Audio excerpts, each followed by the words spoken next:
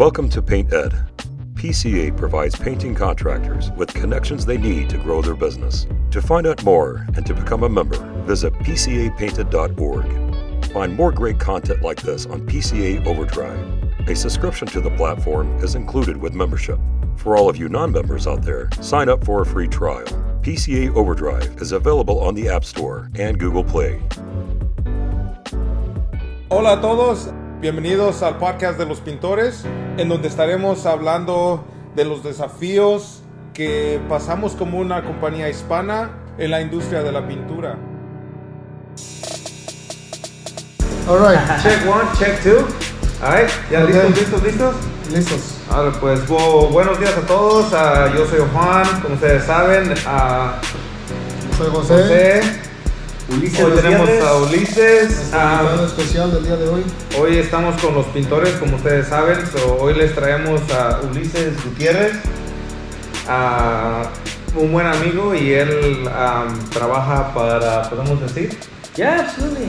Exactamente. ¿Saben qué? ¿Por qué no? Coming to you live from Portland, Oregon. Yay. That's how we have it. Just kidding. The rain. It's just pouring cats and It's dogs. pouring like 3 months straight, like if it was Portland, Oregon. Yeah. That's fine. Or Seattle. Es chiste. Yeah, es un chiste. Es todo. Así nos gusta. Vamos a So si nadie se ríe, no es chiste, ¿sabes? Sí.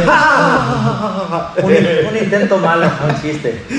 No, hoy les traemos a Ulises Gutierrez, como yo les decía, nosotros lo conocemos, que estábamos platicando de esto como...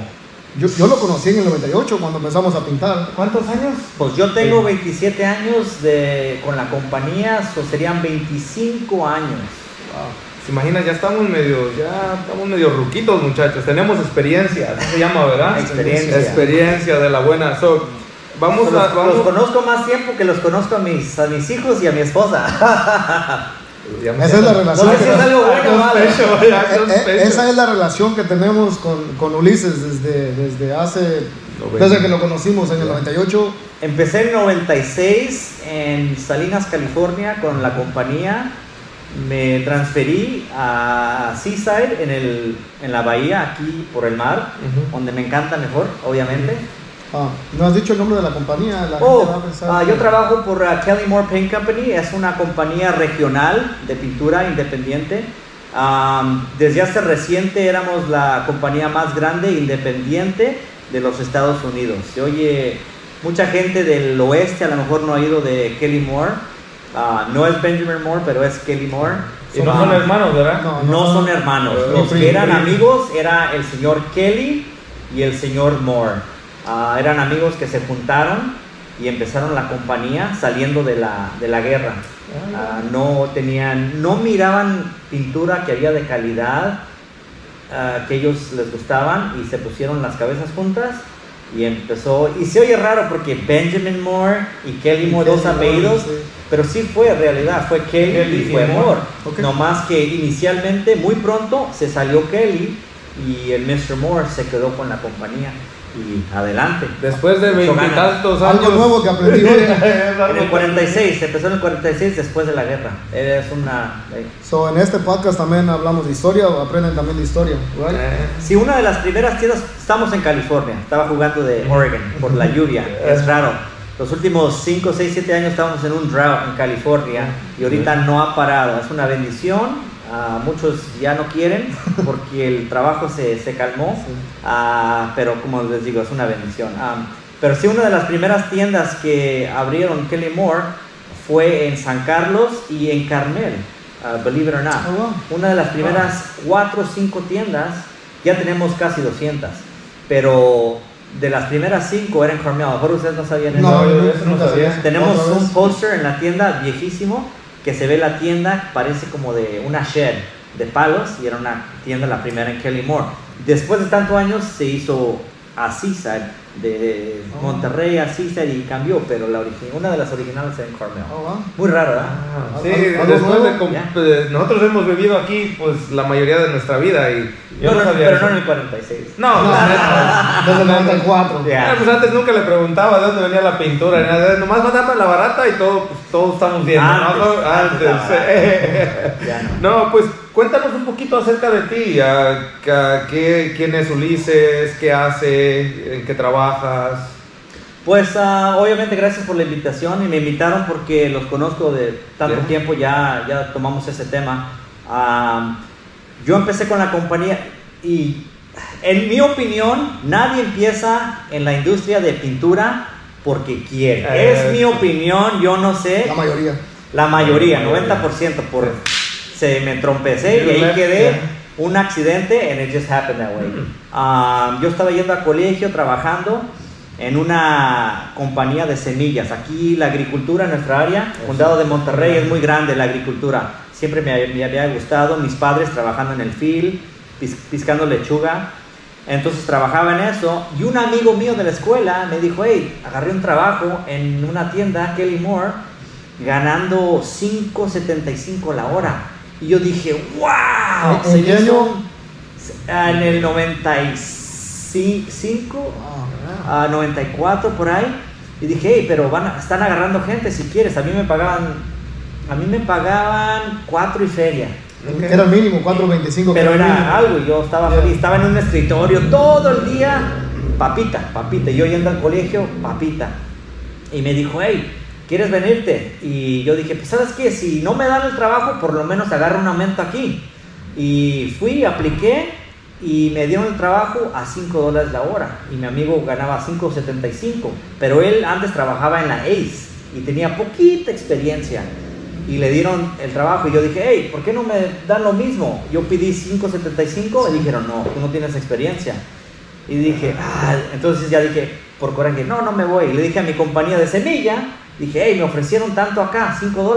¿Me voy o me quedo? Si me dan 5, me quedo. Nada. Y dije, wow, no soy bueno, no me quieren o qué. Y yo no me quería ir. Pero por orgullo, ya sabes, los mexicanos son orgullosos. Por orgullo dije, me voy a la fregada. Por 50 centavos yo me voy.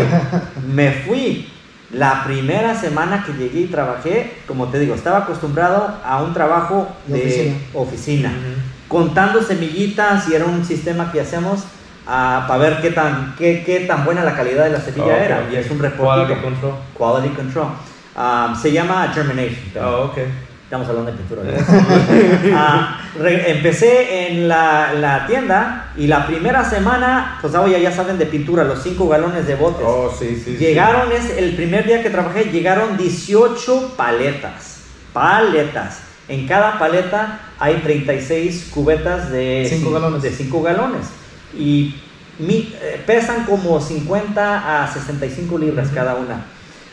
Acuérdense, estaba yo acostumbrado a un trabajo de oficina y a contar las semillas. Y dicen, ok, ¿qué quieren que haga todo el día? Ok, quiero que bajes todos estos y a dónde va. Todo hay numeración y aquí van.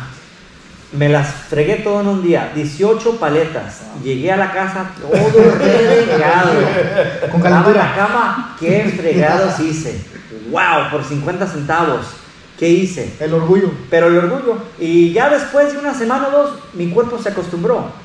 Yo también, como veo a la gente trabajando en el field todo el día agachada, piscando, yo digo, ¿cómo le hacen? Pero son Superman también. Le tengo mucho orgullo a mi gente que hace eso, pero también el cuerpo se acostumbre. Es una chinga, pero yo también no lo estoy comparando. Pero yo me acostumbré. Dije, ok, ya para la segunda semana, dije, no big deal. Y me quedé ahí, pero sí me estaba pensando, ¿por qué fue accidente? Pero dije, no, va a ser un part-time job. Era part-time. Me quedé mientras estaba yendo a colegio y un día al otro de ahí empecé, me hicieron full-time. Dije, ok, más dinero, me dan beneficios, ok. Después de eso, digo, hey, abrió otra posición de chofer. Boom, dentro de 6 meses, chofer. Ok, más dinero, échenmela. Chofer. Después de ahí, ¿quieres hacer will call? Échenmela. Will call. Empecé ya a mezclar la pintura, las órdenes para las contratistas. Y les quiero acordar, me gustaba el environment.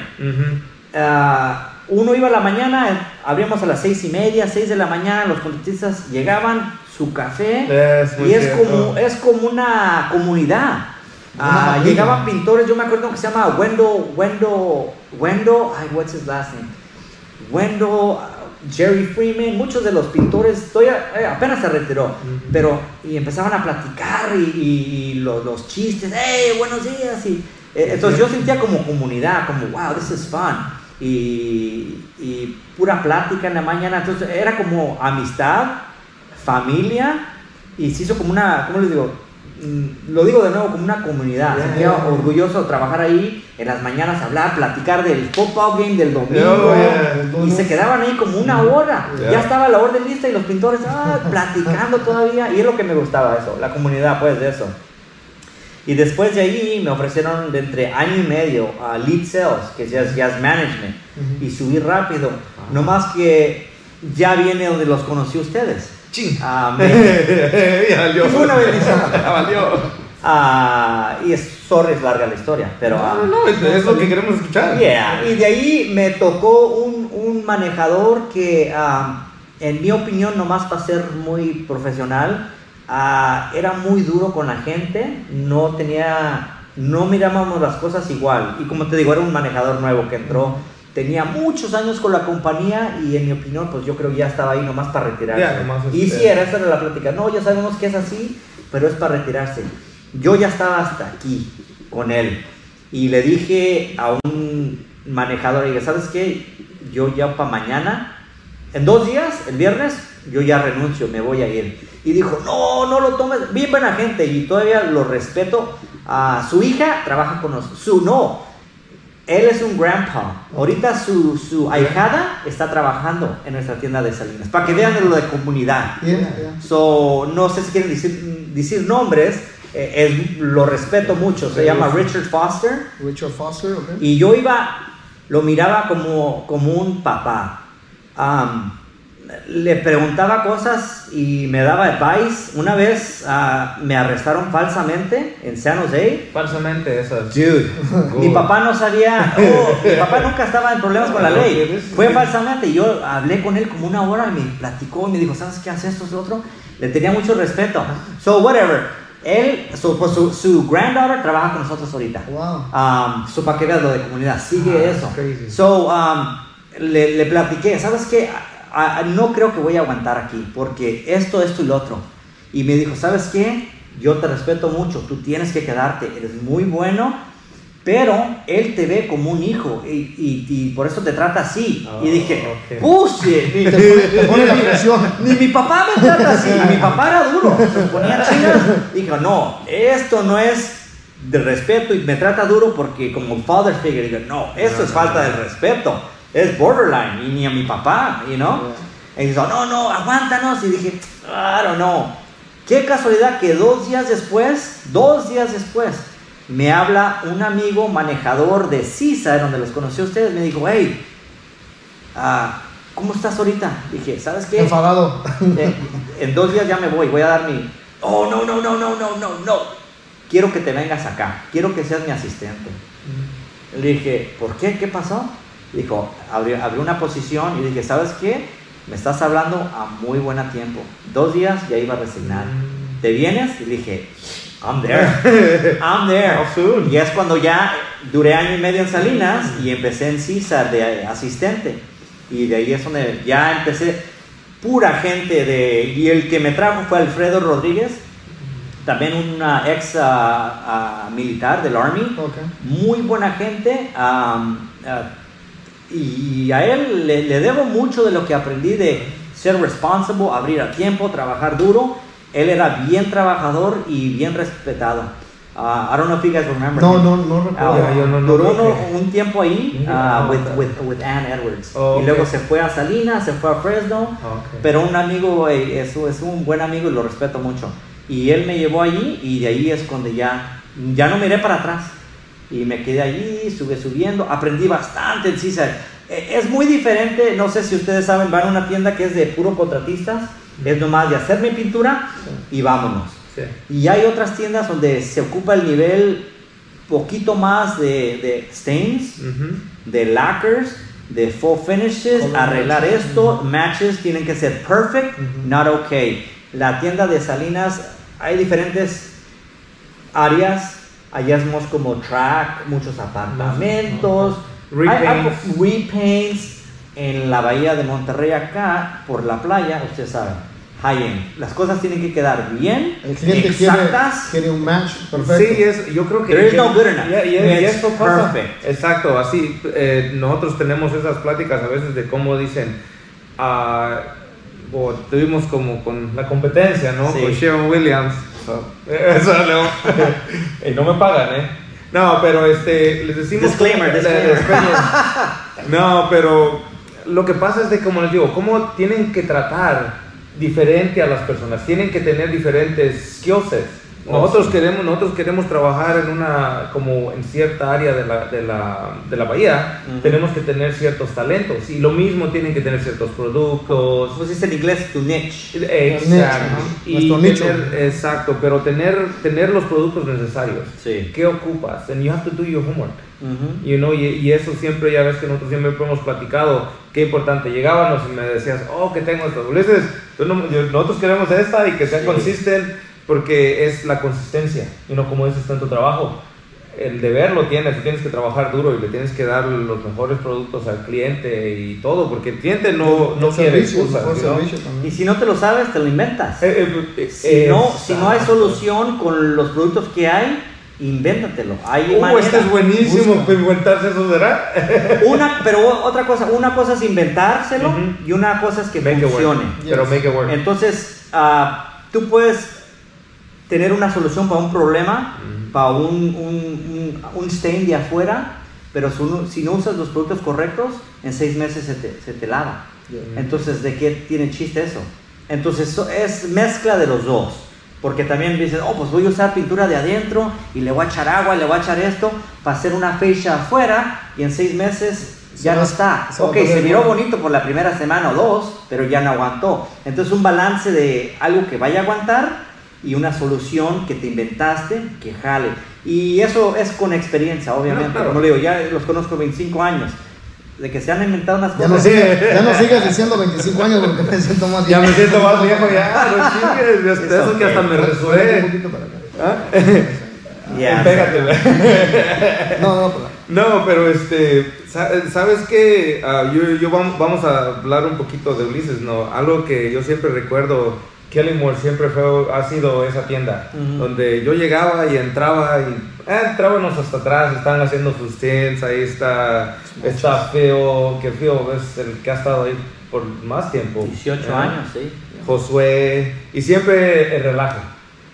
Siempre, como digo, como en casa. Sí. Llegas y... como un chat. El trato que recibes, y es la relación que hemos establecido con Kellymore. Y yo he llegado muchas veces donde... Ulises, necesito un pago. ¿Ahora qué, güey? No sé cómo hacer esto. ¿Ahora qué, güey? Bueno, pues. ¿Ahora qué, hermano? ¿Qué pasó, hermano? Es el cuñado. Yeah, we have a joke. Nos hablamos cuñado cada uno. Hey, cuñado. It means brother-in-law. Yeah. So that means... No. Pero ya saben, en la cultura mexicana es como una cariño, pues. Sí. Hey, cuñado, ¿cómo estás? Es como, Pero ¿saben qué es lo que pasa? Que siempre... Pero para la hermana, O para el esposo de la hermana. That's true. Ya ven cómo no se puede. Estamos en Kellymore otra vez.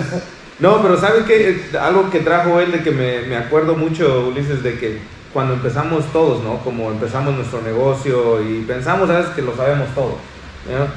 Y yo a veces, yo soy bien malo para abrir mi bocota y decía, no, yo sí puedo. Y llegaba ya a la tienda. ¿Con los clientes? Con los clientes. O luego... ¿Prometes algo? Pues yo siempre quería hacer algo nuevo. Y pues claro que si es nuevo, pues es nuevo para ti, para mucha gente. Claro. Y ya llegaba yo y Ulises, pues ocupo esto. Y te buscaba y decía, ¿sabes qué? Esto podemos hacer. Y él agarraba y se iba allá atrás y nos vamos atrás. Y está sacando un producto, está sacando otro. Como él dice, haciendo algo. Y así es como tuvimos esa relación. Eso me ayudó a mí mucho a poder cumplirle a mis clientes. Y sí, y eso es algo grande, que por eso estas compañías como Kellymore son tan importantes, porque te sientes en casa, tienes las cosas ahí. Y hay muchas compañías de pintura, no nomás Kelly Moore. Hay muchas chicas regionales que trabajan así. Tienen ese sentido de comunidad, de shop.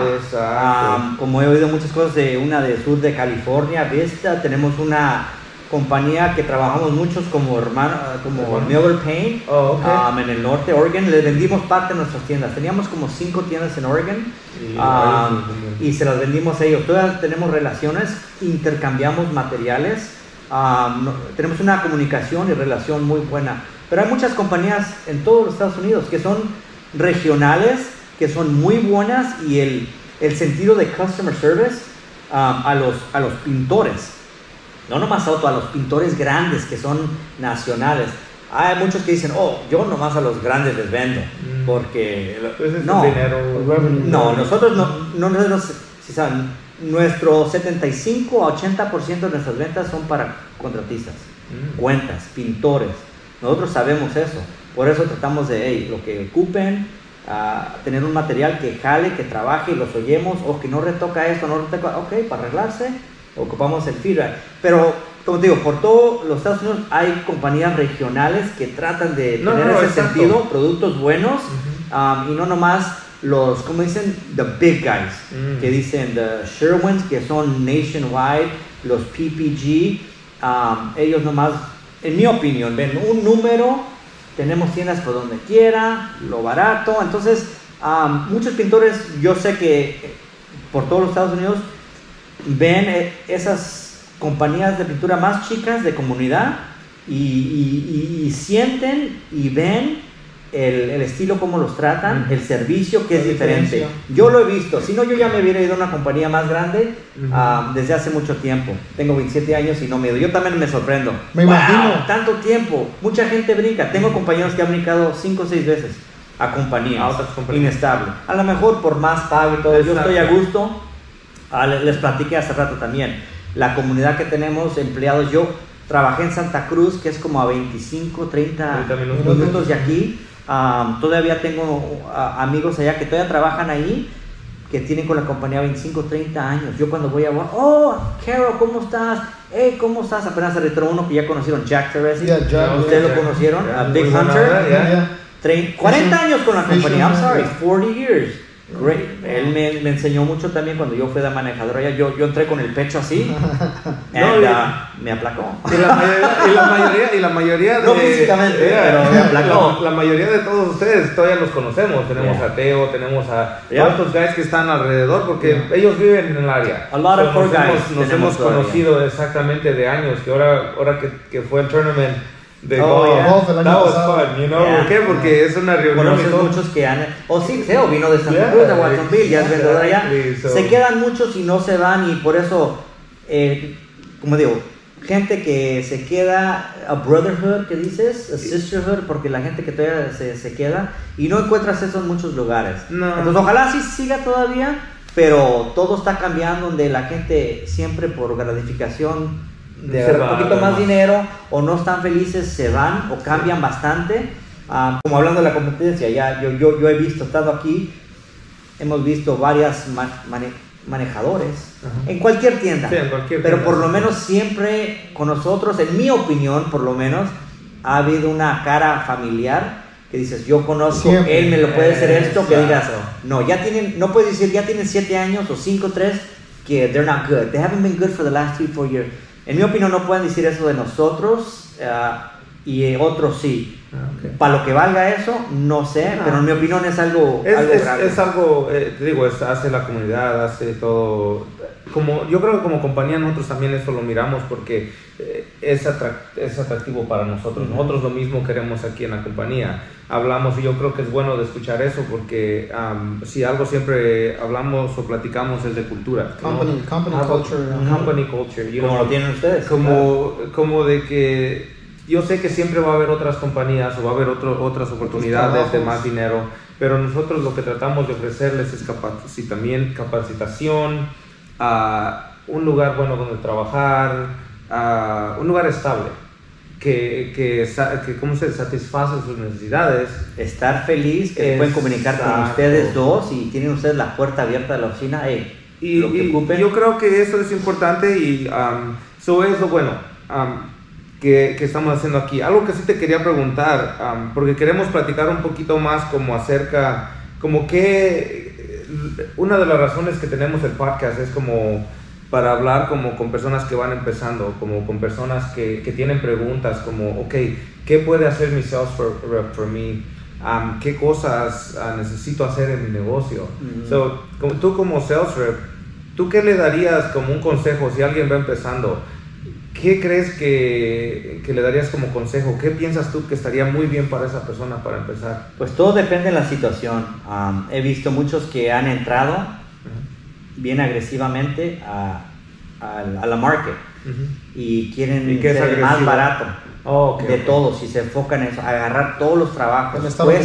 Cueste lo que cueste, lo voy a agarrar Entonces voy a hacer ver 10 trabajos, quiero por lo menos los 8. Y yo sé el más barato y yo lo hago nomás aunque no gane, para empezar. Y ese es el sistema equivocado, en mi opinión, porque he visto, pues ya tanto año, he visto y yo les guío, les digo, no debe ser así. Si de veras estás parado y no hay nada, a lo mejor sí, pero tú siempre tienes que empezar a trabajar tus libros con ganancia, con los taxes, en caso de que tengas que regresar para satisfacer al cliente, un porcentaje a eso, y no siempre se puede hacer eso. Pero yo creo que como tú dices, si le pudieras dar algo, tal vez es crear una estrategia de negocio primero, antes de irte tan fuerte, porque estás mirando de que puedes tener mucho trabajo, pero no vas a tener nada de revenue. O tus ganancias, porque tus profits van a estar muy abajo, o estás trabajando nada más para sobrevivir. Y lo pueden hacer por el primer año, nomás para empezar a sacar su nombre, conocer un general contractor para que conozcan la calidad, y eso está bueno. Relacionarse. Para un trabajo, ¿sabes qué? Te lo voy a dejar barato, no me conoces, no me tienes fe, no has visto mi calidad. Está bien, no voy a ganar mucho aquí, pero nomás quiero que veas. Hay muchos GCs que toman la ventaja de eso, pagar el trabajo barato, y hay otros que son honestos. No, ocupo a alguien y quiero ver genuinely si vas a funcionar long term conmigo para darte trabajos, o si no. Pero como digo, no hacer eso que no sea la estrategia long term. Porque esa es la estrategia para hacerte bancarrota y ya no. Y he visto varios, I'm sorry. Es feo, pero lo he visto. Pero también hay diferentes compañías que el dueño quiere ser hands-on y siempre va a ser hands-on, no porque sean la palabra que dicen micromanagers, es porque a ellos les importa bastante la calidad y dicen, no, solo yo quiero ver el final. Y hay otros que a lo mejor ustedes están en un punto también en los primeros 5 o 7 años que no, yo tengo que estar ahí, yo tengo que sprayar esos gabinetes. Yo estuve I have to spray these cabinets, porque si no. Si los hago de nuevo, ya pierdo en este jale. I can't let my new guy do it. Pero a un punto, si quieres crecer, tienes que dejar la leash go y entrenar a un guy. Eso, pero ya te conviertes de trabajador a un leader, a un trainer. Y if you train the right person, que vea los problemas, and it takes a while, and it takes the right person, la persona correcta, de entrenarlos y que tomen ese bastón y que sea tu sprayer de calidad, y tú nomás lo haces quality control.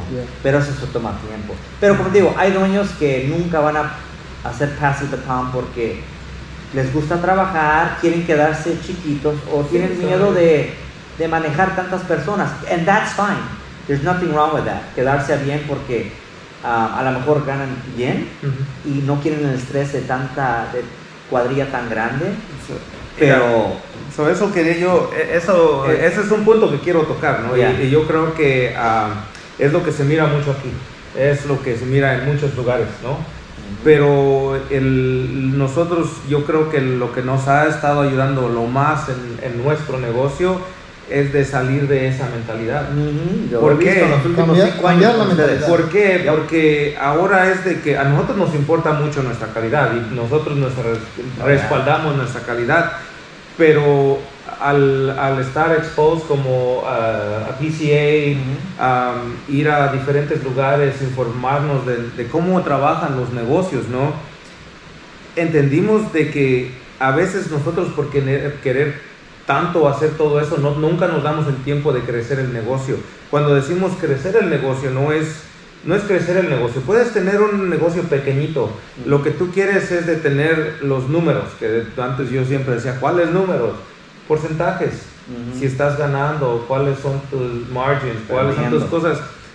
Lo que nos pasa a veces como pintores es de que estamos tan ocupados pintando, tan ocupados que mañana tengo que agarrar este trabajo, que mañana tengo que ir a sprayar, que nunca nos damos el tiempo de decir, mira, ¿sabes qué?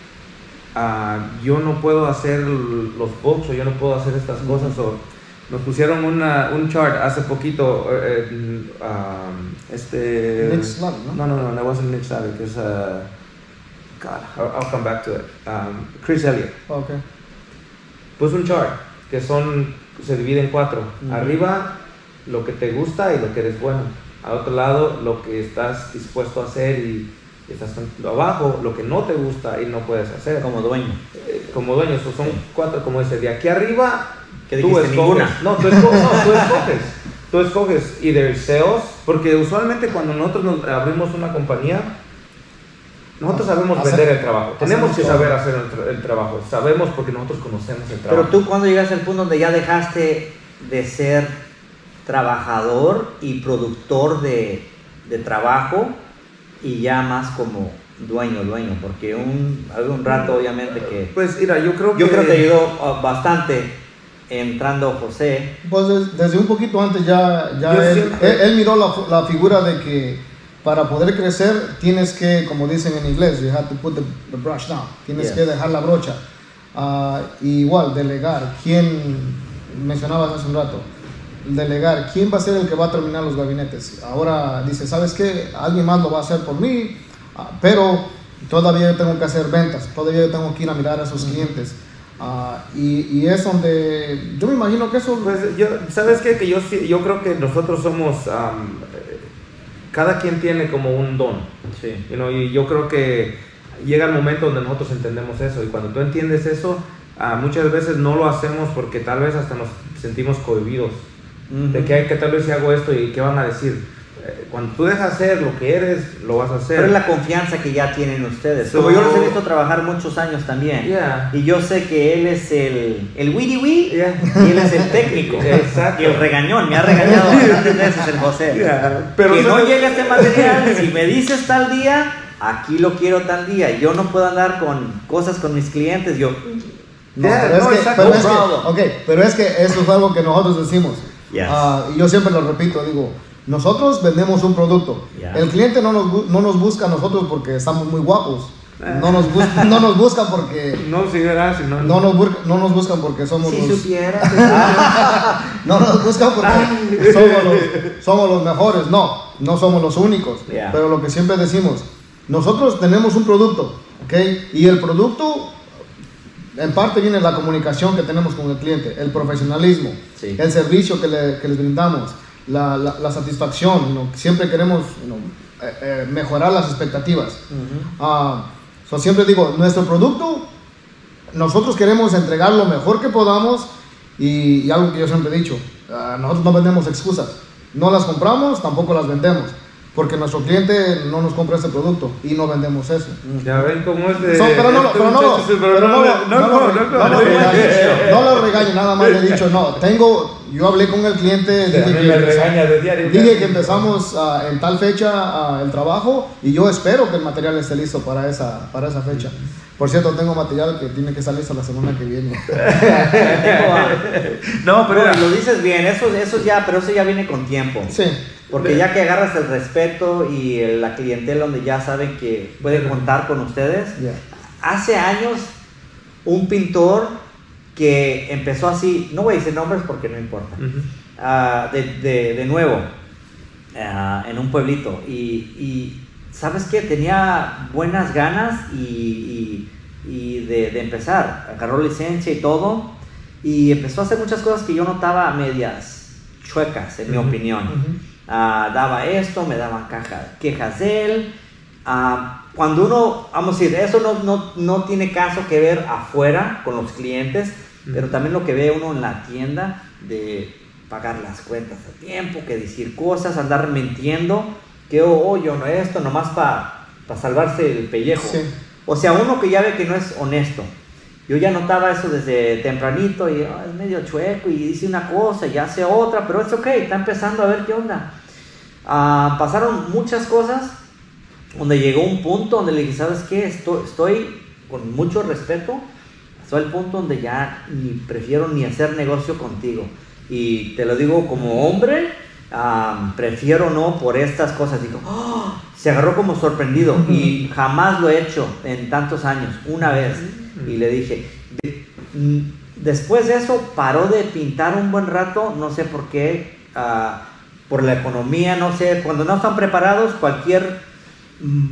baja la economía y si no estás preparado o tú no estás haciendo las cosas bien, vas a caer. Pues me habló bien raramente, como 2 años después, me dijo, hey, te tengo mucho respeto y te quería preguntar algo. Yo no sé qué pasa, trato, pero yo veo estas compañías como, no doy nombre, pero hay una Stephen G. Ford, que es muy respected en la área. Sí. Veo como esas compañías y Illusions que están haciendo tan bien. ¿Cómo llegaron ellos así? ¿Y por qué? Y les dije, mira, por ser muy sincero, todo lo que has hecho desde que yo te he conocido es todo al contrario que hacen esas compañías. Con mucho respeto, pero es todo al contrario lo que has hecho. Oí que agarró un depósito de una señora anciana, como de 75 años, duró 6 meses, no le hizo nada y otro contratista lo reportó con la ciudad y lo amenazaron para que le regresara a hacer cosas malas que he oído. Sí, pues eso fue plática. Pues es que es una reputación que tú haces, también eso es lo que haces, es una reputación de tu negocio. Le dije, esas cosas que hacen esos contratistas, compañías que ya están haciendo muy bien esta área, años de respeto, de caer, aunque pierdas dinero, la reputación, tengas que regresar 3 años por algo que causaste o a lo mejor no causaste. Siquiera, exacto. Pasan muchos, dicen, ¿sabes qué? Está bien, eres cliente bueno, nomás para que la fe quede allí, no me va a costar mucho, medio día de trabajo, lo haces. Eso es cositas chicas, pero es como un snowball. Llega muy lejos. ¿Sabes? Llega muy lejos. Y son compañías que ya tienen 20, 30 años y ustedes obviamente ya van, cumplen 15, 17 años o más. Desde el 2007. ¿Cuántos años son esos? ¿Quién sabe? Me pones ahorita... ¿Qué no ves que soy bien malo para las matemáticas? Me pones a blast aquí nomás. Somos. Ahorita regresamos con Se toma tiempo, no va a ser de un día al otro. ¿Cómo dices? You brew your own coffee. And haces tu propio café, tu copa de café. Mira, lo haces fuerte, lo haces sweet como tú gustes. ¿Sabes? Es lo que te vas a tomar. Sabes que vas a mirar mucho de eso, right? Y como tú dices antes, como por Illusion, yo estuve en esa situación como por 12 años más o menos. Ajá. Sí, tenía yo ¿Dónde te sentías atascado? Donde yo era el que pintaba, donde yo todavía hacía todo el trabajo. Es mucho. Hacer un papeleo. Pero yo siempre tenía una idea. Yo siempre, o al menos, como digo, cada quien tiene sus ideas. Yo decía, yo quiero hacer, yo sé que yo estoy limitado a hacer tanto. De aquí ya no puedo hacer más. No. ¿Qué cosas puedo hacer? Y yo entonces entendí de que no sabes qué, necesitas tener a alguien que se encargue de tu office o que haga las cosas. Y ahí es como decimos, primero él vino, ¿por qué? Porque al yo tener ciertas cualidades, él tiene las otras. Uh-huh. Y lo bueno yo creo que en esto es de que los dos nos respetamos lo suficiente para entender que si él toma una decisión y no nos funciona, no hay problema. Si yo voy a tomar una y no funcionó, en esto estamos. La cosa siempre apoyarnos, pero algo que él no mencionó es, antes de que yo llegara, él ya tenía a alguien en la oficina trabajando. Era part-time. Pero es para el papeleo nomás. Sí, pero aún así, porque antes como él tenía que hacer todo. Paso número 1. Sí, yo cuando empecé, yo tenía que hacer un estimate, yo tenía que hacer el invoice, yo tenía que hacer todo. Y hacer el trabajo, ir a preparar, ir a espallar, hacer todo eso. Uh-huh. So, a eso estamos, si regresamos a eso. Pero, mira, ¿sabes qué? Y es que yo creo que en esto nos queremos enfocar. Sí. Miramos a alguien, y no vamos a decir nombres, a una compañía ahorita que fuimos al Expo. A nosotros nos sorprendió de que estaba allá en Nuevo México y que es de aquí del área. ¿Están trabajando allá? No, fuimos al Expo. Fueron al ver. Ellos fueron y llegaron, ahí los miramos. El señor, su hijo, Y ¿sabes qué? Lo más grande, como tú dijiste hace rato, el problema de que tenemos nosotros como pintores es de que no hacemos un negocio, no tomamos esto como un negocio. Lo que nos pasa es de que todo el tiempo estamos trabajando, todo el tiempo, nosotros como la PCA, lo que hemos aprendido a hacer un sistema, crear un negocio, que el negocio trabaje para ti. ¿Por qué? Porque el problema que pasa de que nosotros, mientras no nos tomamos el tiempo o buscamos los resources, nos quedamos como pintores. Tenemos que empezar a enseñarnos, tenemos que educarnos, tenemos YouTube, tenemos todos los podcasts, de donde te enseñan a cómo crear un negocio, porque pero el problema es ese, que si no creas un negocio, todo el tiempo vas a estar igual. Todo el tiempo vas a estar trabajando. Vemos cuántos no hemos mirado últimamente de que van saliendo.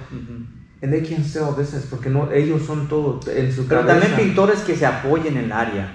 He oído historias también, me han platicado, obviamente, yo oigo todos los chismes. Se meten a mi oficina, que fulano de tal no me quiso firmar. Y como dice también el dicho de los mexicanos, obviamente que como dice el dicho de el enemigo de un mexicano. de las crabs. Los cangrejos. Cangrejos que se jalan uno del otro. Sí. Y no pienso que es así totalmente, pero de los business owners a veces sí, he visto historias donde dice, hey, estoy creciendo, me firmas para mí, para ser pintor. Y el pintor que no tiene la confianza en su propia compañía y su calidad y su trabajo, va a tener miedo a hacer eso. Pero también uno no lo va a firmar nomás por firmar, porque hay leyes. Si tú sabes que alguien tiene la experiencia, tiene la capacidad de tomar ese paso next y ser pintor bueno y tener compañía, entonces uno con gusto lo hace, en mi opinión. Dice, ¿sabes que sí te conozco por tantos años? Trabajaste conmigo hace 8, lo que sea, y sí, pero si tú como pintor y compañía dices, ¿sabes qué? Este vato no creo que lo haga, entonces a lo mejor sí, por ser responsable, no lo haces. No lo vas a faltar o faltarle el respeto y si sabes que no creo que estés listo, no voy a firmar por ti, pero nomás por hacerlo por envidia o porque no se superen, eso es lo malo, lo que sí veo cuando when they're more than capable y sí pueden crecer. Pero es mentalidad. Siempre hacemos siempre practicamos esto. Estos pintores de aquí empezaron de una compañía.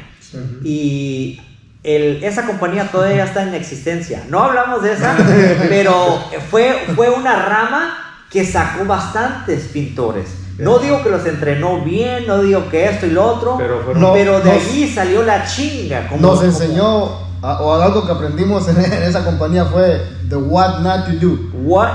Lo que no debes de hacer. Sí, porque era bien regañón. Bueno, te salió un poquito. Le salió ahí, no digo. Pero de esa compañía, localmente, todavía que están trabajando, compañías con licencia, fácil salieron unas 5 o 4 compañías que todavía están trabajando. ¿Cómo ven ustedes? Nomás lo estoy contando de mi memoria. No, yo creo que más. Yo creo a lo mejor más. De una compañía de esta área, y no puedo hablar de otra compañía que ha pasado eso en esta área, que salieron como 5 o 6. Si ustedes se conocen ustedes, son amigos, trabajaron en la cuadrilla, esta compañía era puro trabajo comercial. Nacionalmente.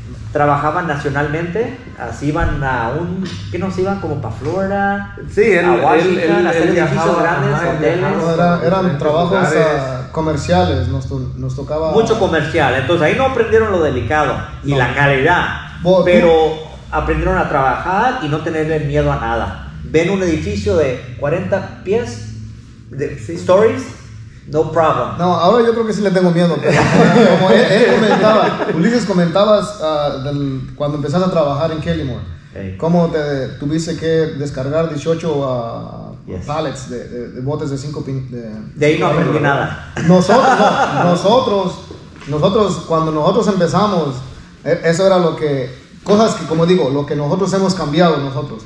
A nosotros nos mandaban y nos decían, aquí está la escalera, aquí está la pintura, aquí está la caulking, aquí está el caulking, vas a subir al techo del segundo piso de esa bodega y vas a ponerle caulking a cada como PTSD, ¿ya tienes PTSD? Nos decían eso, nos decían eso, pero lo que no nos enseñaban, por ejemplo, es ¿cómo lo haces? Así, esa es la forma correcta de levantar una escalera. Safety, sí, la seguridad.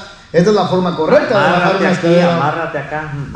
Hubo un amigo que en una ocasión no podía bajar la escalera. ¿Físicamente o...? Le ayudaron a subir la escalera, pero lo dejaron ya con la escalera y era una escalera de 40 pies. Abierta. Y este amigo no sabía cómo bajar la escalera porque nunca le enseñaron. Una señora lo tuvo que ayudar. Una señora se paró. ¿Sabes a dónde tengo que contar esta? ¿A dónde está el cine de PG? De Pacific Grove. La Pacific Grove está la pared de atrás está bien alta. No pudo bajar. Pues tuve que hacer unos taches arriba. Estaba la escalera y estaba una camioneta. Yo la quería bajar y la camioneta pues estaba atrás y yo sentía que temblaba.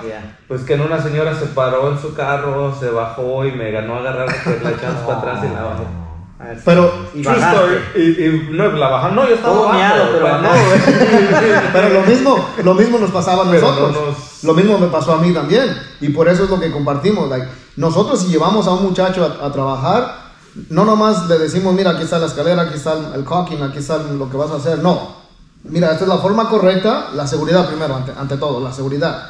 Y eso es parte de lo que nosotros decimos. Aprendimos lo que no debemos hacer. Seguridad. Expliquen poquito porque hay unos que nomás vamos a hacerlo lo más rápido posible a salir. La seguridad, siempre cuando dice el dicho que lo barato sale caro, la seguridad, si especialmente vamos, aquí en California con OSHA y todo eso, bueno, las demandas. Pero no nada más en California. Yo he escuchado podcasts, hace poco escuché un podcast donde, crean o no, yo aprendo mucho sobre seguridad, sobre ciertas cosas en los podcasts.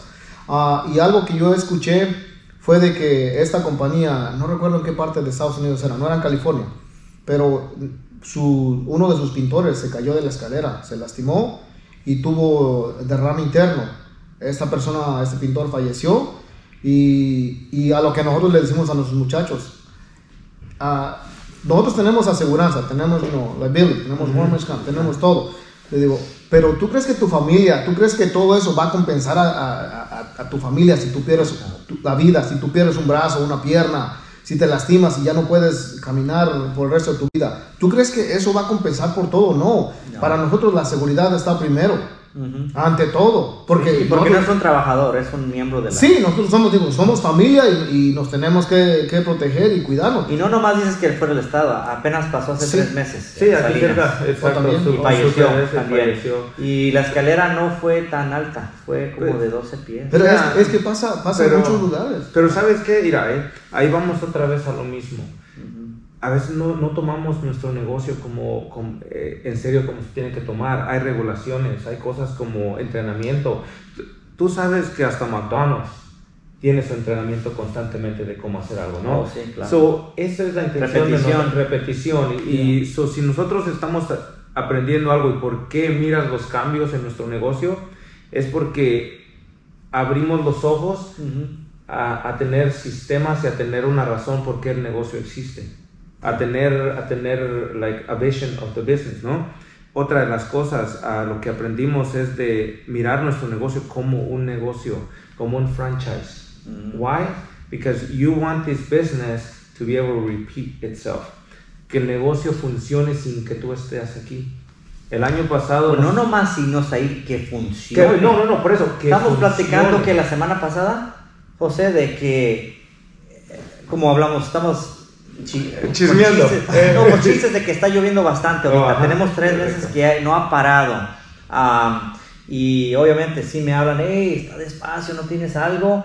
Porque yo trabajo con property management, con apartamentos. A veces le paso a un jale a alguien. Y no siempre me pasa, pero digo, hey, estoy buscando a alguien, ok. ¿A quién? No siempre le hablo a una persona. A veces yo sé que un pintor es bueno para puros apartamentos. Exacto. Y me habló un property manager, se lo mando a él. Me acaban de hablar un amigo, pues conocen a Poncho, me hablaron de un full finish que tienen. No hay muchas personas que puedo hablar por un full finish. Pero hey, este chavo te lo hace y le hablo a él.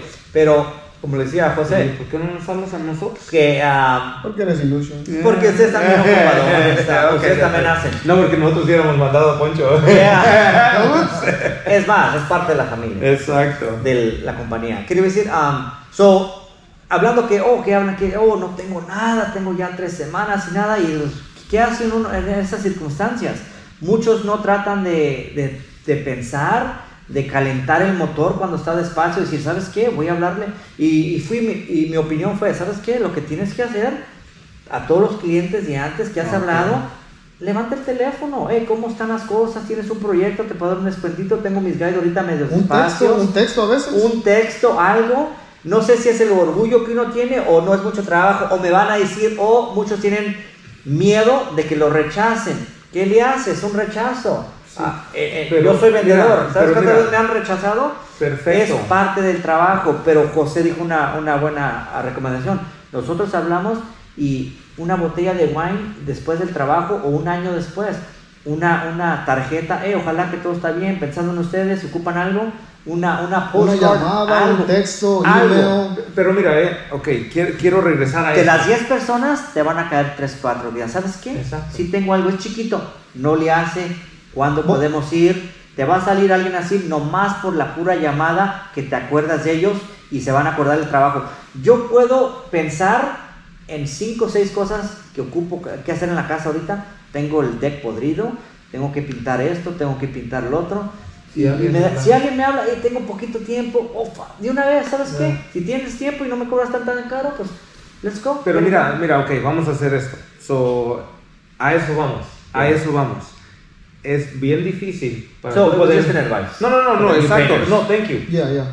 Yo les voy a dar una toalla más adelante, ¿ok? How often do you check social media? Every day nos checa, nos da likes. Pero vamos a esto, ¿ok? Si fuera cada like una llamada. No. Mira, ¿sabes qué es lo que tiene? Tenemos que simplificar nuestra vida, ¿ok? Nosotros, si tú te has dado cuenta, que de principio era bien raro para nosotros social media, al menos para mí. Él fue el de que lo empezó a hacer, ¿no? Pero nunca asocias eso. Sí. No asocias pintores con social media tanto, es como un tabú. Pero ahora ya ustedes están haciendo un trabajo muy bueno en eso. Pero te digo, Facebook, todo el mundo está en Facebook y hay grupos. Hay grupos en la comunidad, hay todo eso. A veces el simple hecho de que tú busques maneras, de que tú busques esas venas, porque ¿sabes qué? ¿Ya empezaron ustedes un grupo en Facebook? Nosotros tenemos los pintores y vamos a empezar uno nuevo. ¿Pero en Facebook? En Facebook, ya está en Facebook. Okay, pero vamos a empezar uno nuevo y va a ser, yo creo que aquí lo vamos a decir, vamos yo a diría hacer como problema, si un pintor, les ha pasado esto y alguien de la comunidad conteste, ¿sabes qué? Sí, haz esto, lo otro para arreglar. Mira, hay muchos de esos en Facebook y te los puedo pasar. Y es lo que nosotros estamos haciendo. La razón por qué empezamos este podcast es por eso. ¿Por qué? Porque nosotros el año pasado nos dieron la oportunidad de ir a diferentes estados y conocer diferentes pintores. Muchos nosotros los mirábamos ahí, platicaban y les gustó mucho nuestra historia y tenían muchas ganas de aprender nosotros, pero how can we reach more people? No podemos hablarles, pero con el podcast, sentándonos platicando contigo, con José, con diferentes personas de diferentes estados y platican de tanto sus challenges, de las cosas buenas que hacen, de que ahora eso es lo que estamos. En Facebook, si se meten, hay muchos grupos. Es lo que digo, se me hace que la comunidad ocupa más que se ayuden uno a mismo, porque a mí, cuando me hablan a mí, precio o problemas. Entonces yo para los problemas ya estoy experto. No ocupo más. Pero entonces yo personalmente no me metería un chat para tratar de ayudar. Si estoy allí y puedo, lo hago, pero de tanto de que ya me hablan, esto y esto. Mira, pero que pintor a pintor se ayude y se respalde. Esto me ha pasado esto en los gabinetes y esto, ¿qué crees? ¿Qué primer? Me salió las burbujas, esto, es el clima, la humedad, lo que sea, para ayudarse. A mí, yo ya, como te digo, me llegan esos, me ha pasado antes de tanto año, me pasó esto y así lo arreglé. Me ha pasado tanto. Pero como te digo, ya en la industria de pintura, los vendedores ya son chavitos que apenas vienen y por eso, de mezclar pintura, no saben o adivinan. ¿Qué pasó aquí? No sé, lo aplicaste mal. Y uno dice, ok, ¿esto es lo que va a decir? Dale otra mano y ya. No te vas a satisfacer la respuesta. Y solo si esa línea con bastante experiencia que les tienes respeto, ok, deja acá eso, o vamos a hablarle al manufacturer a ver qué pasó. Pero como te digo, a veces hay unas áreas donde los pintores no tienen ese outlet donde pueden agarrar las respuestas. Hablan a la tienda y agarran un chavito, una chavita. ¿Cómo ves social media? No saben. What's your take on it? Like for the industry, for the painting industry. What is your take? Antes no había social media. Él menciona hace un instante. Facebook tienen grupos, por ejemplo, right? Sí. En Instagram hay si alguien tiene una cuenta de negocios para su negocio en Instagram, por ejemplo, y si sigues a ciertas compañías de pintores, vas a mirar los trabajos que ellos hacen y ahí van a compartir, por ejemplo, portfolio. ¿Qué usaste aquí? Exactamente, te dicen, sabes que este terminado lo hice usando tal material. Si yo tengo un problema o no sé de cierto material, yo digo, ¿sabes qué? Por social media conocí a Adam Fox, o yo hablo directamente con Adam Fox en Dallas, Texas. Porque viste que él estaba haciendo el mismo proyecto, el mismo material. Y es lo que nosotros decimos, nosotros colaboramos, nos ayudamos. La otra vez, curiosamente, él me llamó y me dijo, tengo una pregunta, dijo, sobre un entrenamiento que él nos dio sobre un material. Dijo, ¿cuál es el mixing ratio? Y ya le dije, ok, déjame voy en mis notas, y ya le mandé el mixing ratio. Y me dice, thank you. So, colaboramos. Tenemos un terminado. El cliente dice, quiero ese terminado. ¿Sabes qué? Richard Ingram en Pensacola, Florida. Hablo con Richard Ingram en Pensacola. A eso nos referimos. Tengo a alguien conocido en Seattle. Me dicen, oye, ¿cómo se trabaja este material? Yo miro que ustedes usan ese material. Mira, es lo que tienes que hacer. Pero tú ves que la comunidad hispana en social media está igual de responsive. No, está empezando. Está empezando a hacerlo más. No está, pero deben hacerlo un poquito más. Es que mira, que no tengan vergüenza a responder.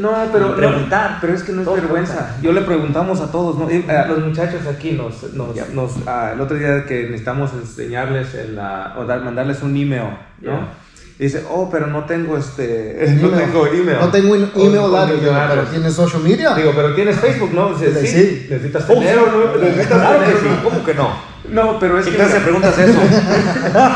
No, pero lo que pasa de que, como muchos nos preguntan, ¿y venden trabajo por su social media? Le digo, no, nosotros no usamos el social media para vender nuestro trabajo. Nosotros lo que usamos... Pero sí tenemos clientes que nos siguen. Ayuda.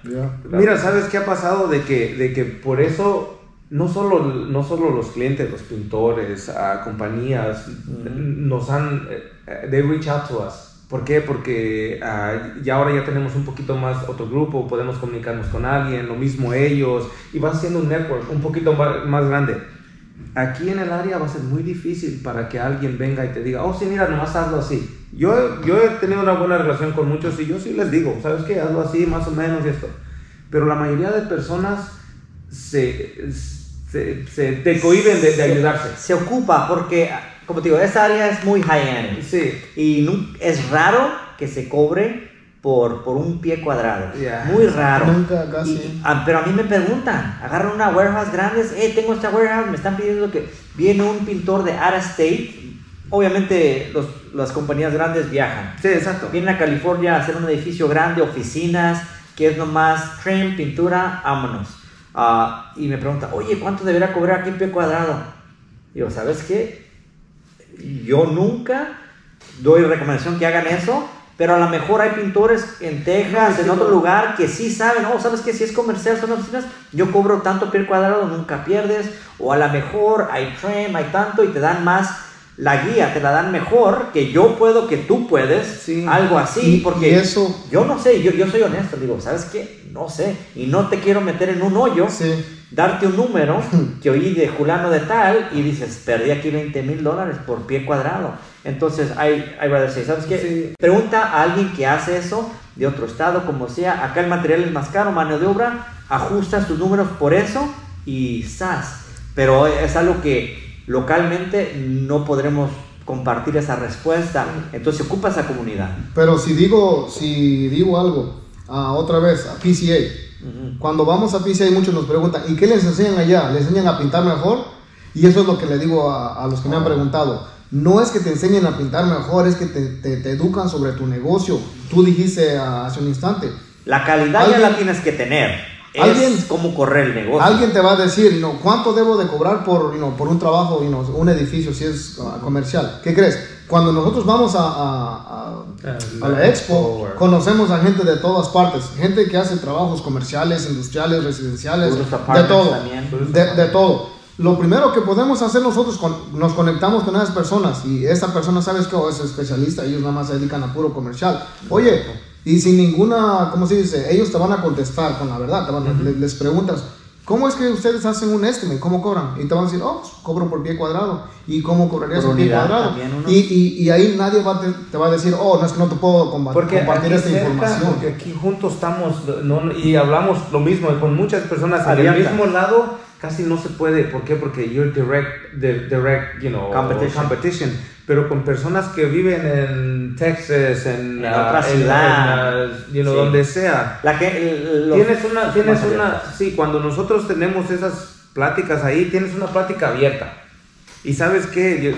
Si podemos decir algo, yo creo que... o una técnica diferente que técnica diferente, pero más que todo es el entender y cambiar un poco la mentalidad de que tenemos que crear un negocio. Un negocio que tenga sistemas donde se pueda repetir solo. Yo sé que como pintores no lo podemos hacer, pero nos podemos seguir educando, y eso es lo que hemos estado haciendo nosotros, es educándonos, invertir en nosotros, invertir en un negocio, invertir en algo que si nosotros seguimos invirtiendo va a seguir con el tiempo. Nosotros pues vamos a poder tener la libertad de hacernos un lado y mirar el negocio, pero entender que hay otras cosas que podemos hacer, que el negocio tenga sus sistemas para que pueda reproducirse. Algo que nosotros empezamos a hacer después de la primer PCA, y seguimos hablando de PCA, ¿por qué? Porque te digo, esa asociación no es tanto la asociación, sino las personas que conocimos ahí, que nos ayudaron a crecer. De ahí empezamos a escuchar libros. El momento donde tú empiezas a salirte un poco de la pintura y de que tu negocio, y empiezas a expandir tu cabeza y tu conocimiento, y ¿por qué un negocio? ¿Por qué es que, como dicen, nos dijeron, franchise style o systems, ¿no?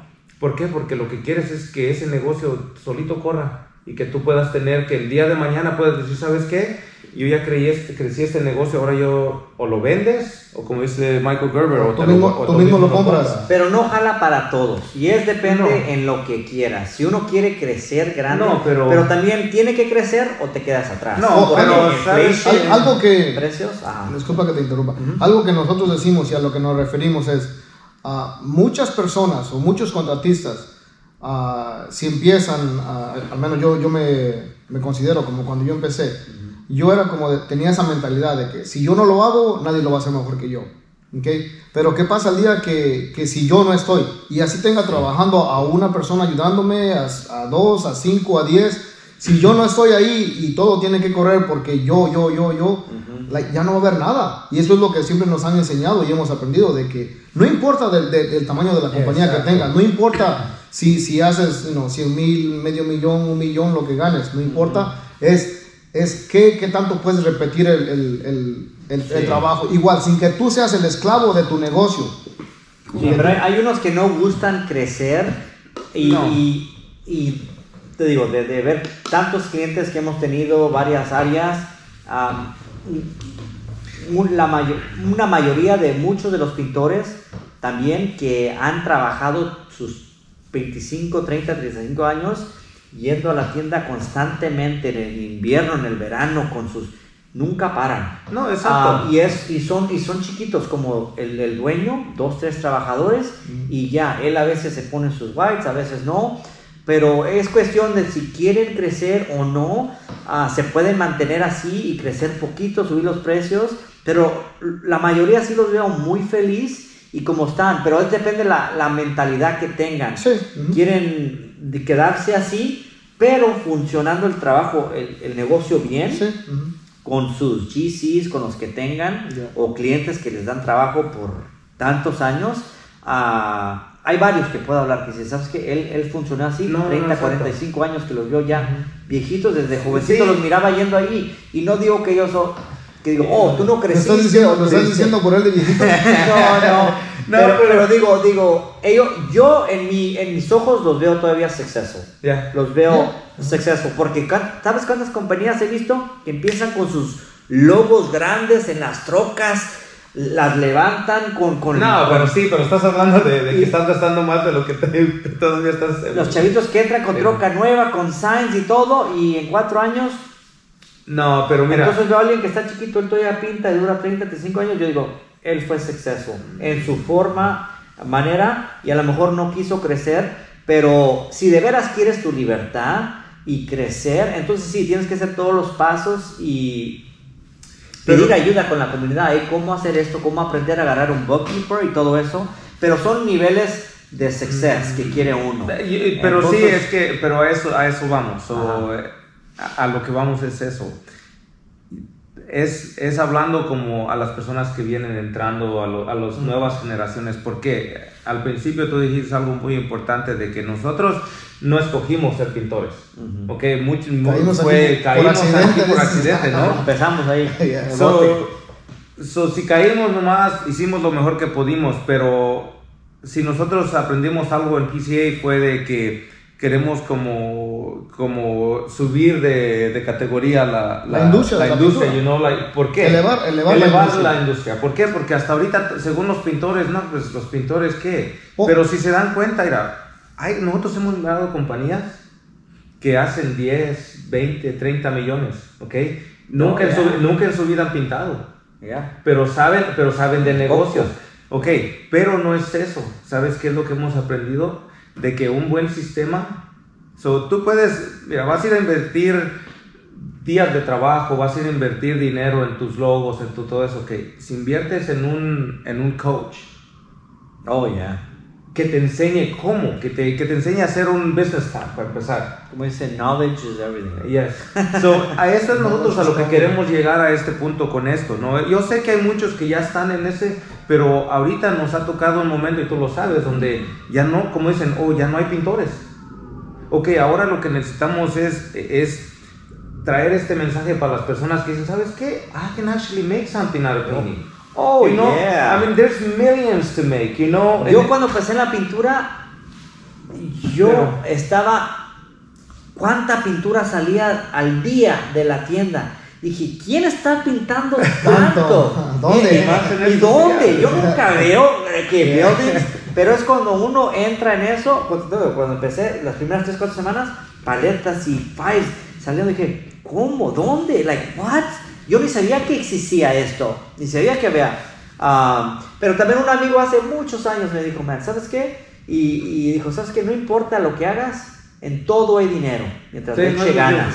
En todo hay. ¿Se oye weird? Resources. En todo.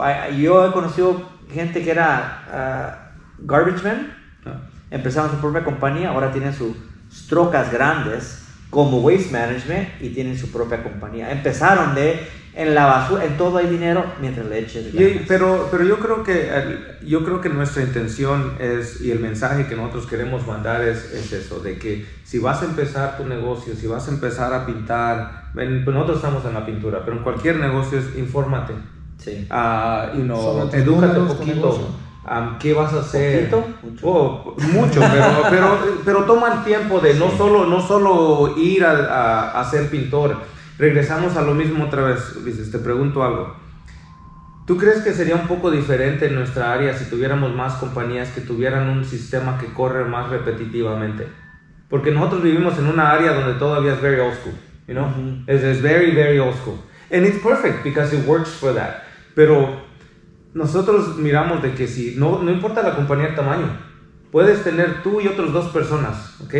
Pero que tú sepas exactamente si vas a cobrar esto, cuánto es lo que tengo que pagar, cuántos son mis gastos, cuánto es mi profit, cuánto es todo eso. Tener todo eso, de ese dinero agarrarse un poquito para tu retirement, de ese poquito agarrarse para tus investments. Pero yo sé que muchos decimos, mira, no sé. Pero estamos hablando de long term, de tener una compañía long term. Entonces, ¿cuántos de tus clientes, nada más vamos a hacer porcentaje, cuántos de tus clientes ahorita son repeat? ¿90%? Un 80% tal vez. Ok, entonces si de ese 80% no estuvieran aquí. Ok, entonces lo que yo les explico a los pintores, digo que cuando hagan un trabajo hacia algo, traten de que sea repeat y que se vaya a tus libros. Es un cliente que va a tus libros, pero ¿qué haces tú diferente a los demás cuando trabajas este trabajo? Si tú lo ves como que voy a instalar algo y ya me voy y ya estuvo y nunca más te quiero volver a ver, al contrario, es lo que vas a agarrar. Como digo, you brew your own coffee. Entonces tú vas, haces el trabajo, cómo quedó bien, aquí está mi tarjeta, se ocupan más, I'll follow up in 6 months, si todo se ve bien, lo que sea, le mandas una tarjeta, follow up, tener esa relación. Sí, si quieres, no siempre, aquí está ser muy amable, hay muchos que nomás son así, al negocio y ya estuvo, no quiero.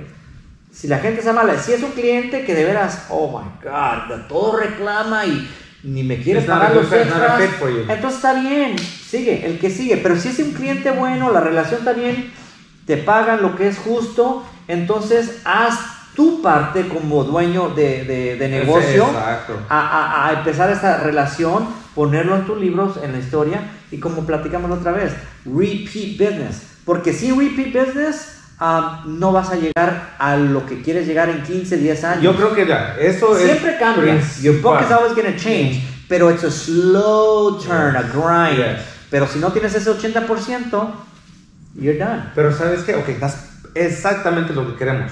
Lo que nosotros queremos hacer en este lado y lo que miramos que funciona es de tener un sistema para to keep track.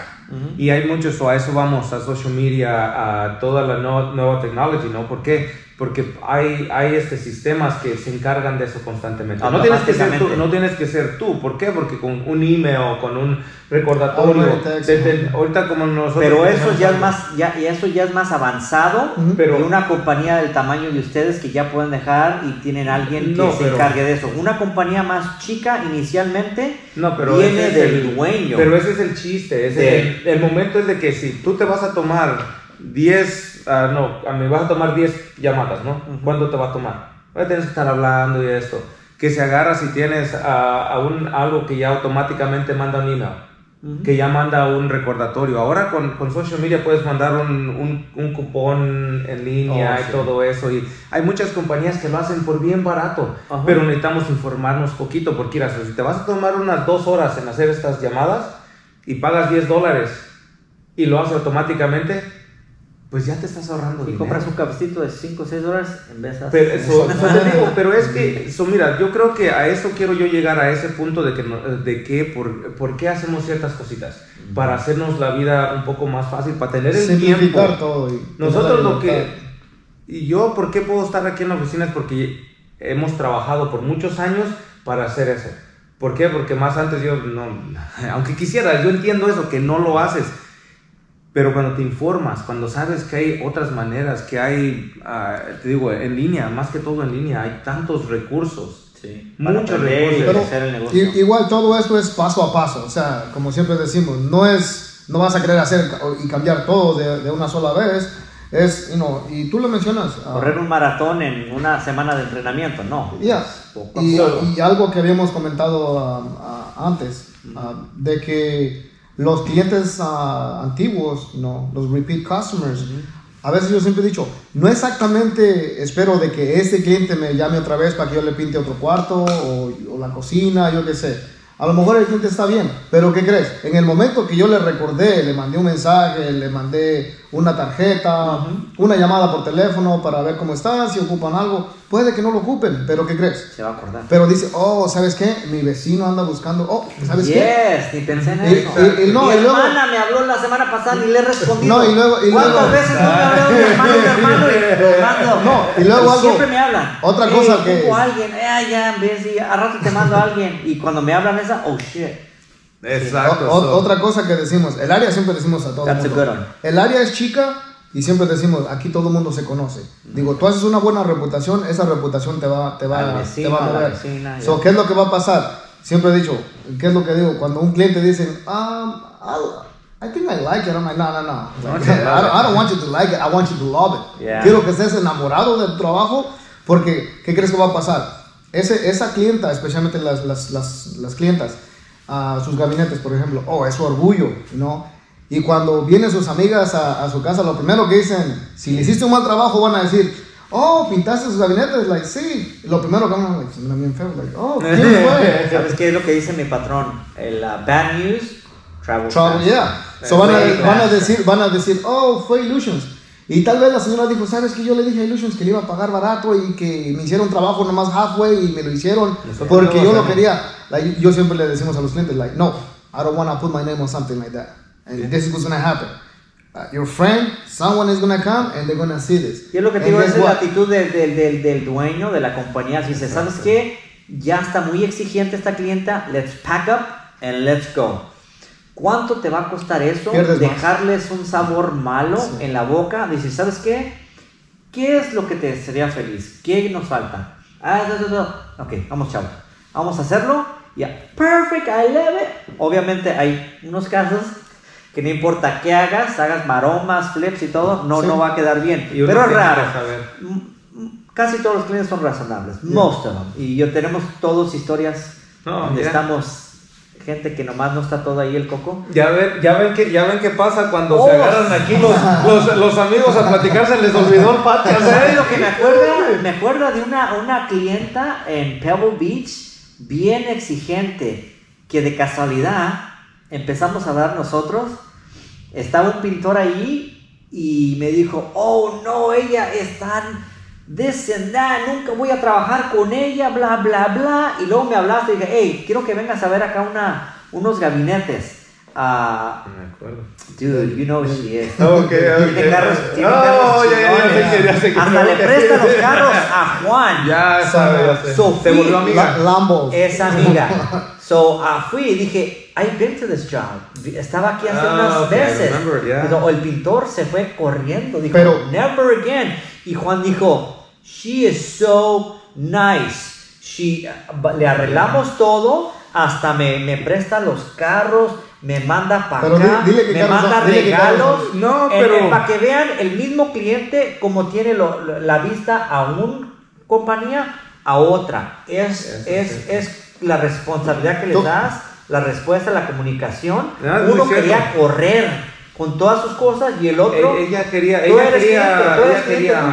sí, ahora se volvió amiga. Ahora es una amiga de la familia, personal. A mí no se me hizo nada de... Pero y lo después de, ¿qué? Son 10 años. Más de 10 años, como unos 12 años tal vez. Yo la conocí, se me hizo muy buena gente.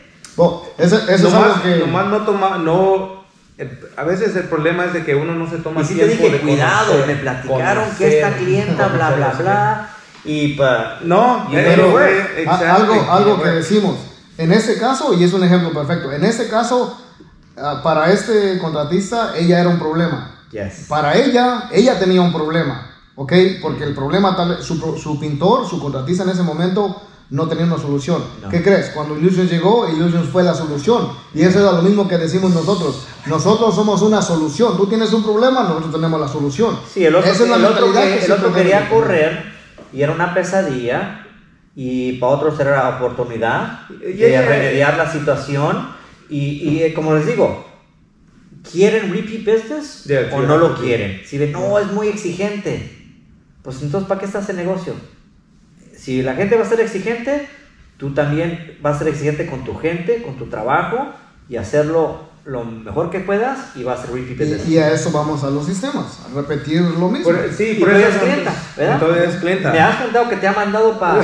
me ha mandado viajes y lugares, y no, es muy buena. Que te ha pagado adelantado por, I don't know, que trabajos y... No, pero por eso les digo, es criar esto, y es muy bueno, es muy bueno tener esa reputación, porque eso es lo que te va a llevar, especialmente en un lugar pequeño como nosotros. En una comunidad donde... Todos los pintores tienen su propia comunidad, su ciudad, y es donde empiezan las recomendaciones. O ¿sabes qué? Quedó mal y lo hizo de nuevo. A lo mejor perdió dinero, pero lo hizo de nuevo. Yo le vuelvo a dar otro trabajo porque me quedó bien. Y no corrió, no quedé yo... ¿Cómo dice? Bad taste in your mouth. Y es lo que no quieres... Y va a pasar, en cualquier historia de cualquier compañía va a pasar eso, donde dices, yo no puedo trabajar con ellos conmigo, pero debe ser muy raro, pasan con todos, pero muy raro. Yo creo que a todos nos ha pasado algo, yo sé que tienes que hacer lo mejor que puedes, yo creo, y crear tu reputación. ¿Cuál va a ser esa? Tú lo decides.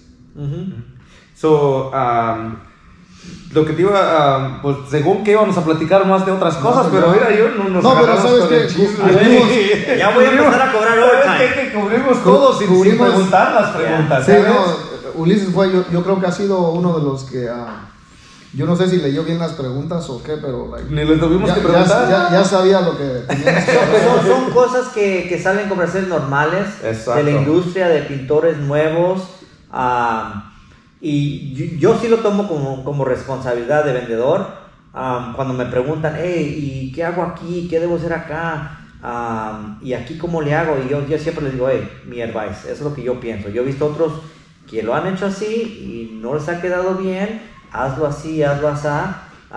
Pero como digo, es opinión. Ya lo que hacen ellos con mi opinión o mis 2 centavitos, como dice uno, eso depende de ellos. Pero los que sí preguntan las preguntas y quieren aprender, yo lo tomo como orgullo, like, ok, pregúntenme. No como enfado, como, preguntando. ¿cómo es de enfadoso? No. Entonces no debes estar de vendedor de pintura. Si dices, ¿cómo enfada este? No. Hay una cosa, siempre reclama por problemas. Dice, pues hazlo bien y no va a haber problemas. Pero hay otras que nomás quieren aprender y quieren, ¿y cómo le hago para la próxima? Y esto me pasó. No echando culpa, quiero aprender. ¿Qué hice mal? Como tú me has dicho, yo veo el data sheet. Tantos pintores que nunca leen, nomás dicen, así se debe poner. ¿Y tú cómo sabes que así se aplica este material nuevo que apenas estás usando? Porque me dijeron, me imagino. Porque me dijeron, pues yo pensaba. Es que he pintado por no sé cuántos años. Me dijo la de la tienda. Y yo creo que también tú de chavito hacías eso, pero ya de profesional me has dicho, yo siempre leo el data sheet, la label, se lee. ¿Qué va esto? Si le vas a tomar la opinión de un vendedor de 18 años que está yendo a college, sí, eso en media hora ya píntalo, el primer seca en 1 hora. Ok. How about temperature? Exacto. Estaba helado, tenías el calentón, pero dice 1 hora. Pero estaba a 70 grados o estaba a 40 grados.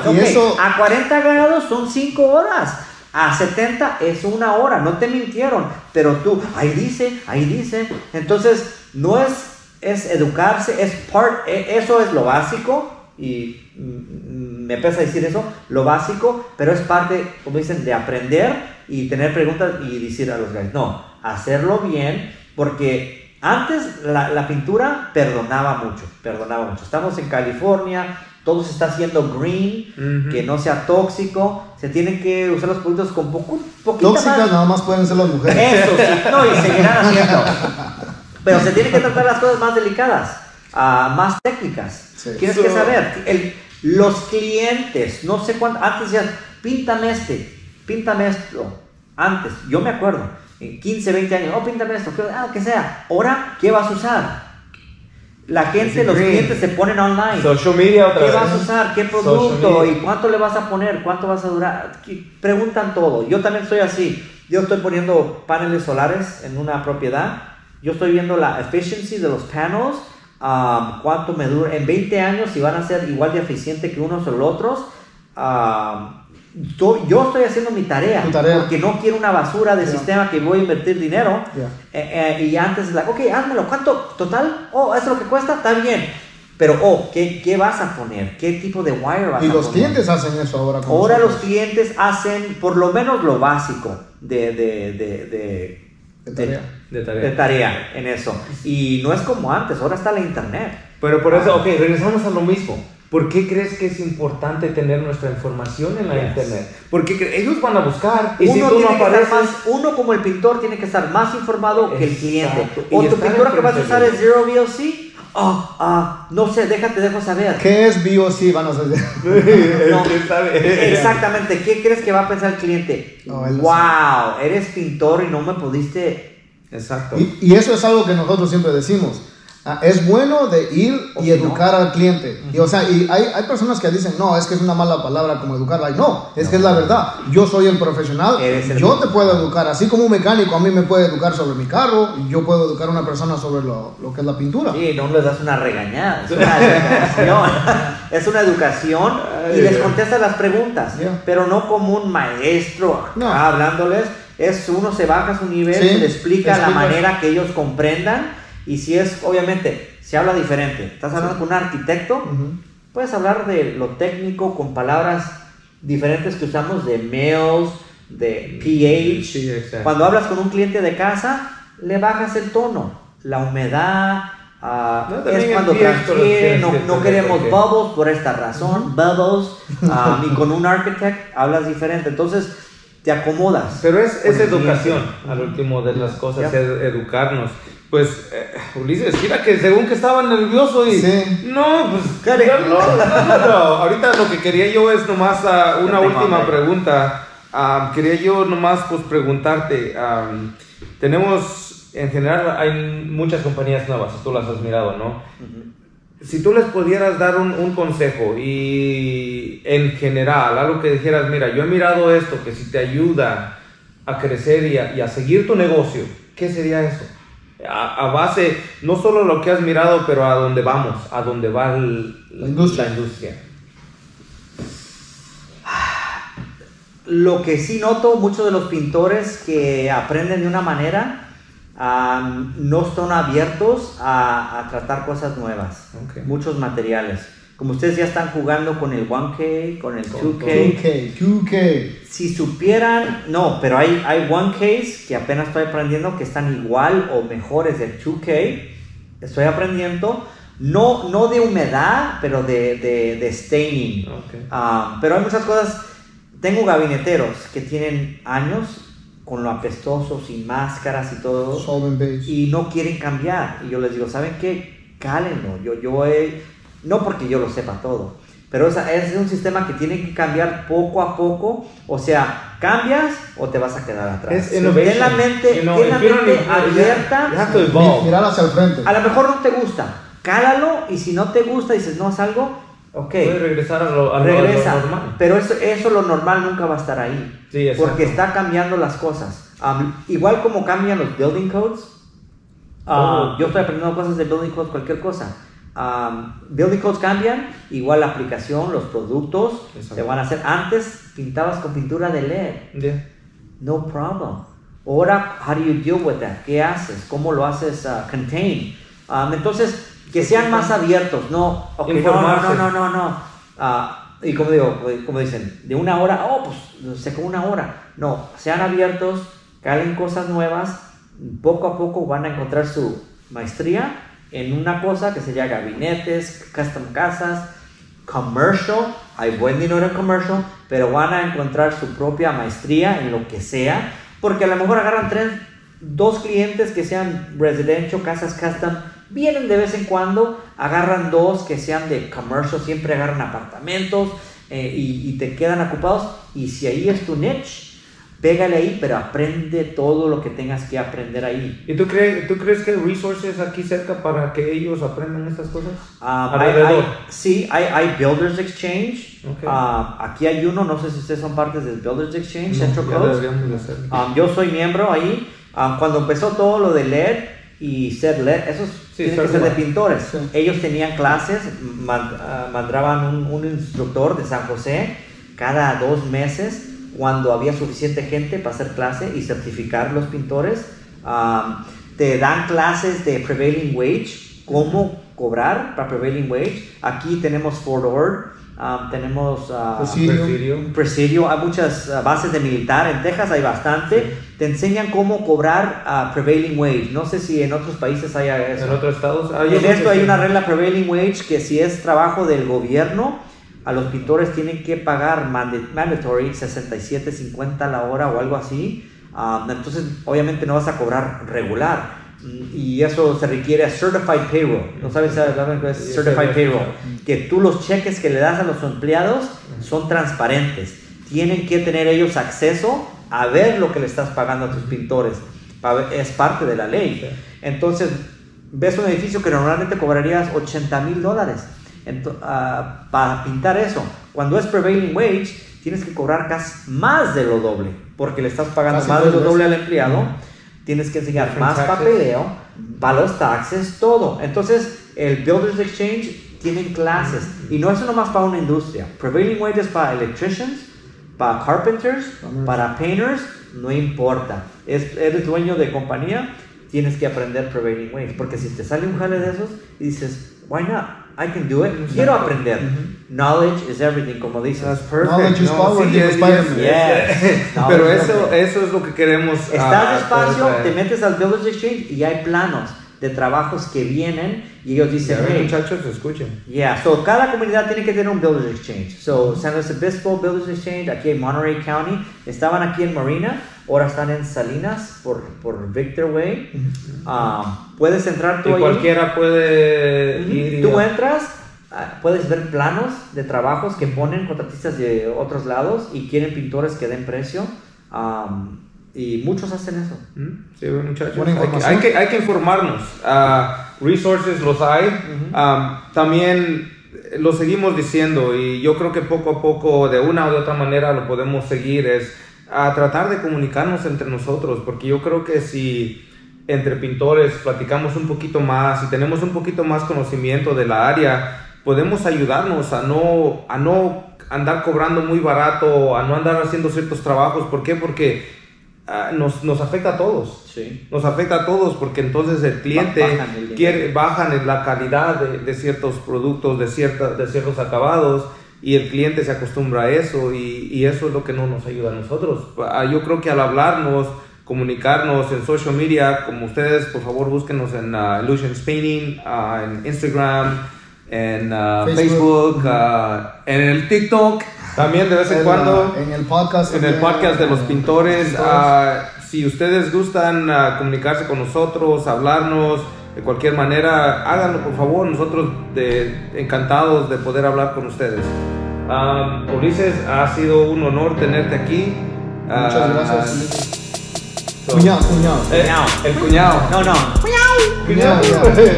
Thank you, Ulises. Gracias a todos. Gracias. Nos miramos seguido. Vámonos.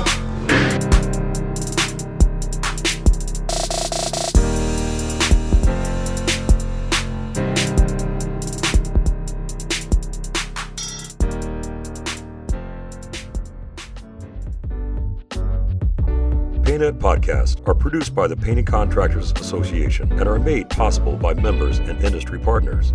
To find out more about upcoming education opportunities or for more information about joining PCA, visit pcapainted.org.